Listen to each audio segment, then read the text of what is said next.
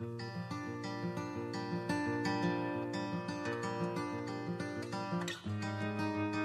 is August the 14th. Today, we see details of the fall of Jerusalem.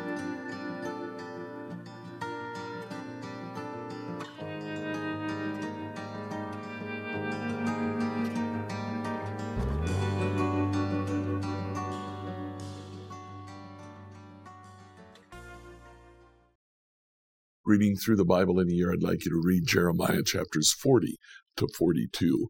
Here in Jeremiah 40, we see Jeremiah is released. Now, Babylon has captured Jerusalem. The king has the king of Babylon has made Gedaliah governor over all of Judah.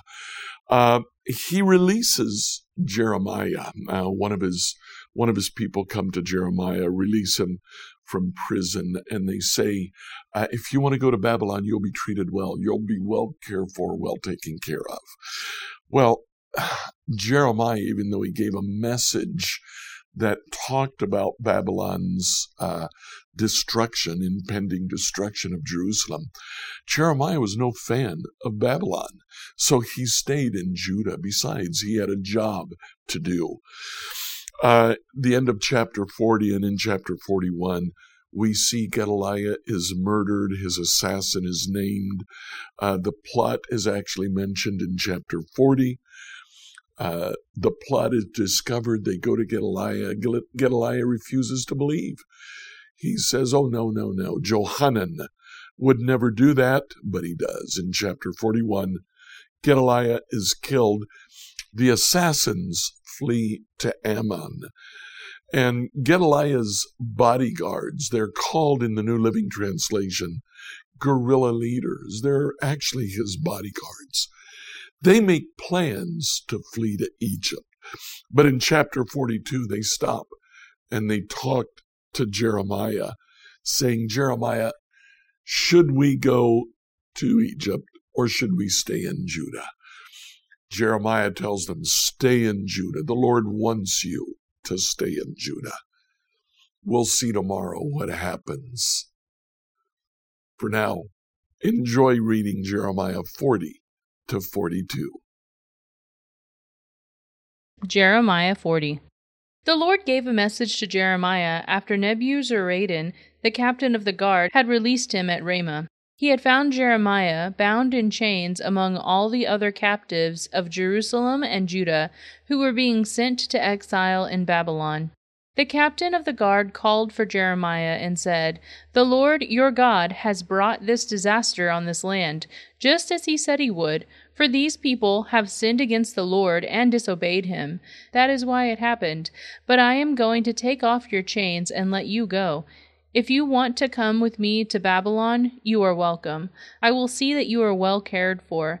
But if you don't want to come, you may stay here. The whole land is before you. Go wherever you like. If you decide to stay, then return to Gedaliah, son of Ahikam and grandson of Shaphat.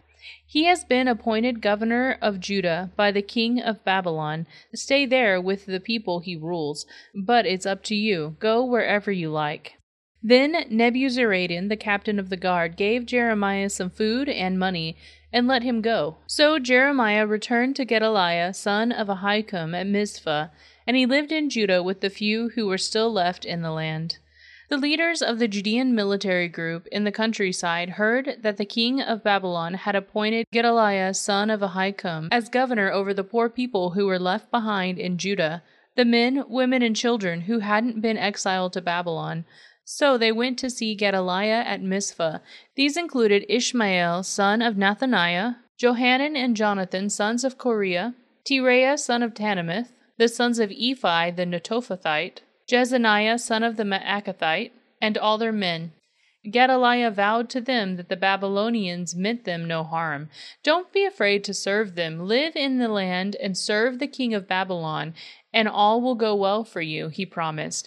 As for me, I will stay at Mizpah to represent you before the Babylonians who come to meet with us. Settle in the towns you have taken and live off the land.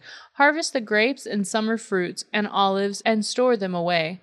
When the Judeans of Moab, Ammon, Edom, and the other nearby countries heard that the king of Babylon had left a few people in Judah, and that Gedaliah was the governor, they began to return to Judah from the places which they had fled.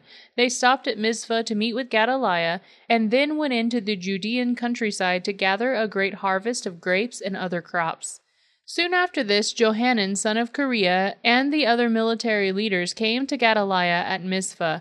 They said to him, "Did you know that Baalis, king of Ammon, has sent Ishmael, son of Nethaniah, to assassinate you?" But Gedaliah refused to believe them. Later, Johanan had a private conference with Gedaliah and volunteered to kill Ishmael secretly. "Why should we let him come and murder you?" Johanan asked. "What will happen then to the Judeans who have returned? Why should the few of us who are still left be scattered and lost?" But Gedaliah said to Johanan, "I forbid you to do any such thing. You are lying about Ishmael." But in mid-autumn of that year, Ishmael, son of Nethaniah and grandson of Elishama, who was a member of the royal family, had been one of the king's high officials, went to Mizpah with 10 men to greet Gedaliah. While they were meeting together, Ishmael and his 10 men suddenly jumped up, drew their swords, and killed Gedaliah, whom the king of Babylon had appointed governor. Ishmael also killed all the Judeans and the Babylonian soldiers who were with Gedaliah at Mizpah. The next day, before anyone heard about Gedaliah's murder, 80 men arrived from Shechem, Shiloh, and Samaria to worship at the temple of the Lord. They had shaved off their beards, torn their clothes, and cut themselves, and had brought along grain offerings and frankincense. Ishmael left Mizpah to meet them, weeping as he went. When he reached them, he said, "Oh, come and see what has happened to Gedaliah." But as soon as they were all inside the town, Ishmael and his men killed all but 10 of them, and threw their bodies into a cistern. The other 10 men had talked Ishmael into letting them go by promising to bring him their stores of wheat, barley, olive oil, and honey that they had hidden away. The cistern where Ishmael dumped the bodies of the men he murdered was a large one, dug by King Asa when he fortified Mizpah to protect himself from King Baasha of Israel. Ishmael, son of Nethaniah, filled it with corpses. Then Ishmael made captives of the king's daughters and the other people who had been left under Gedaliah's care in Mizpah by Nebuzaradan, the captain of the guard. Taking them with him, he started back towards the land of Ammon. But when Johanan, son of Kareah, and the other military leaders heard about Ishmael's crimes, they took all their men and set out to stop him. They caught up with him at the large pool near Gibeon.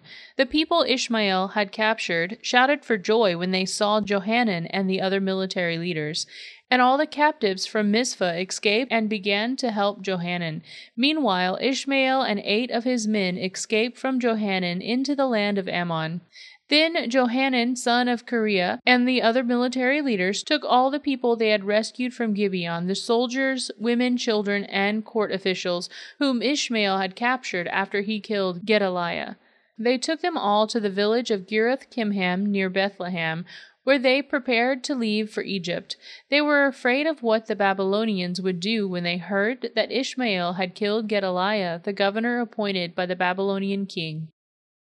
Jeremiah 42.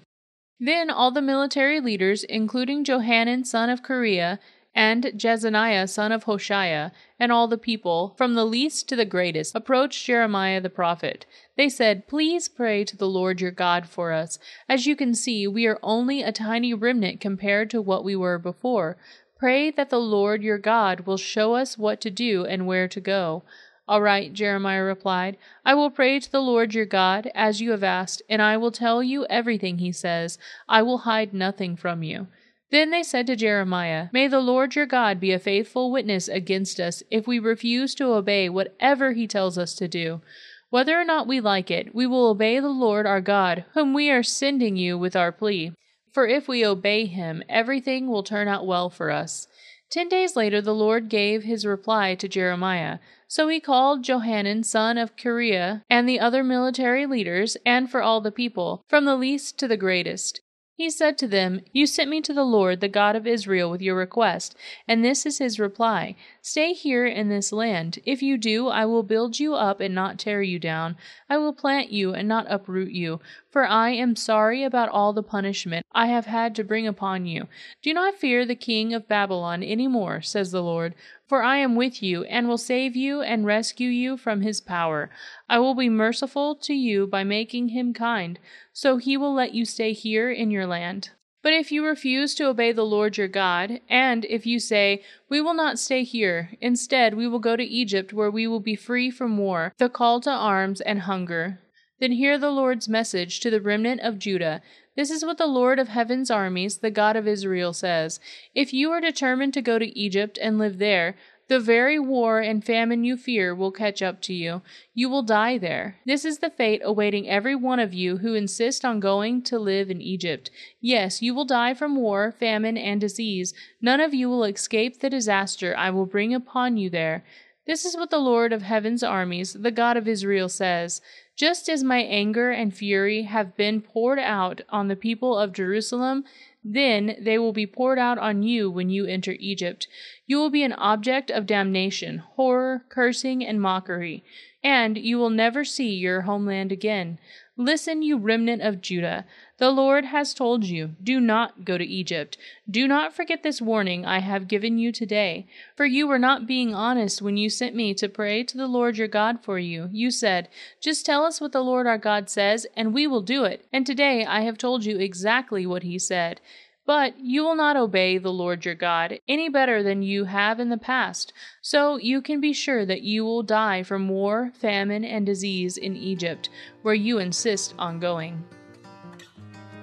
Scripture reading by Emily Herrera. Like, follow, and subscribe to this devotional on whatever platform you use to listen to it. Email your questions to us at questions@becomehope.com. Tomorrow, we'll see what happened after the bodyguards were told to stay in Judah.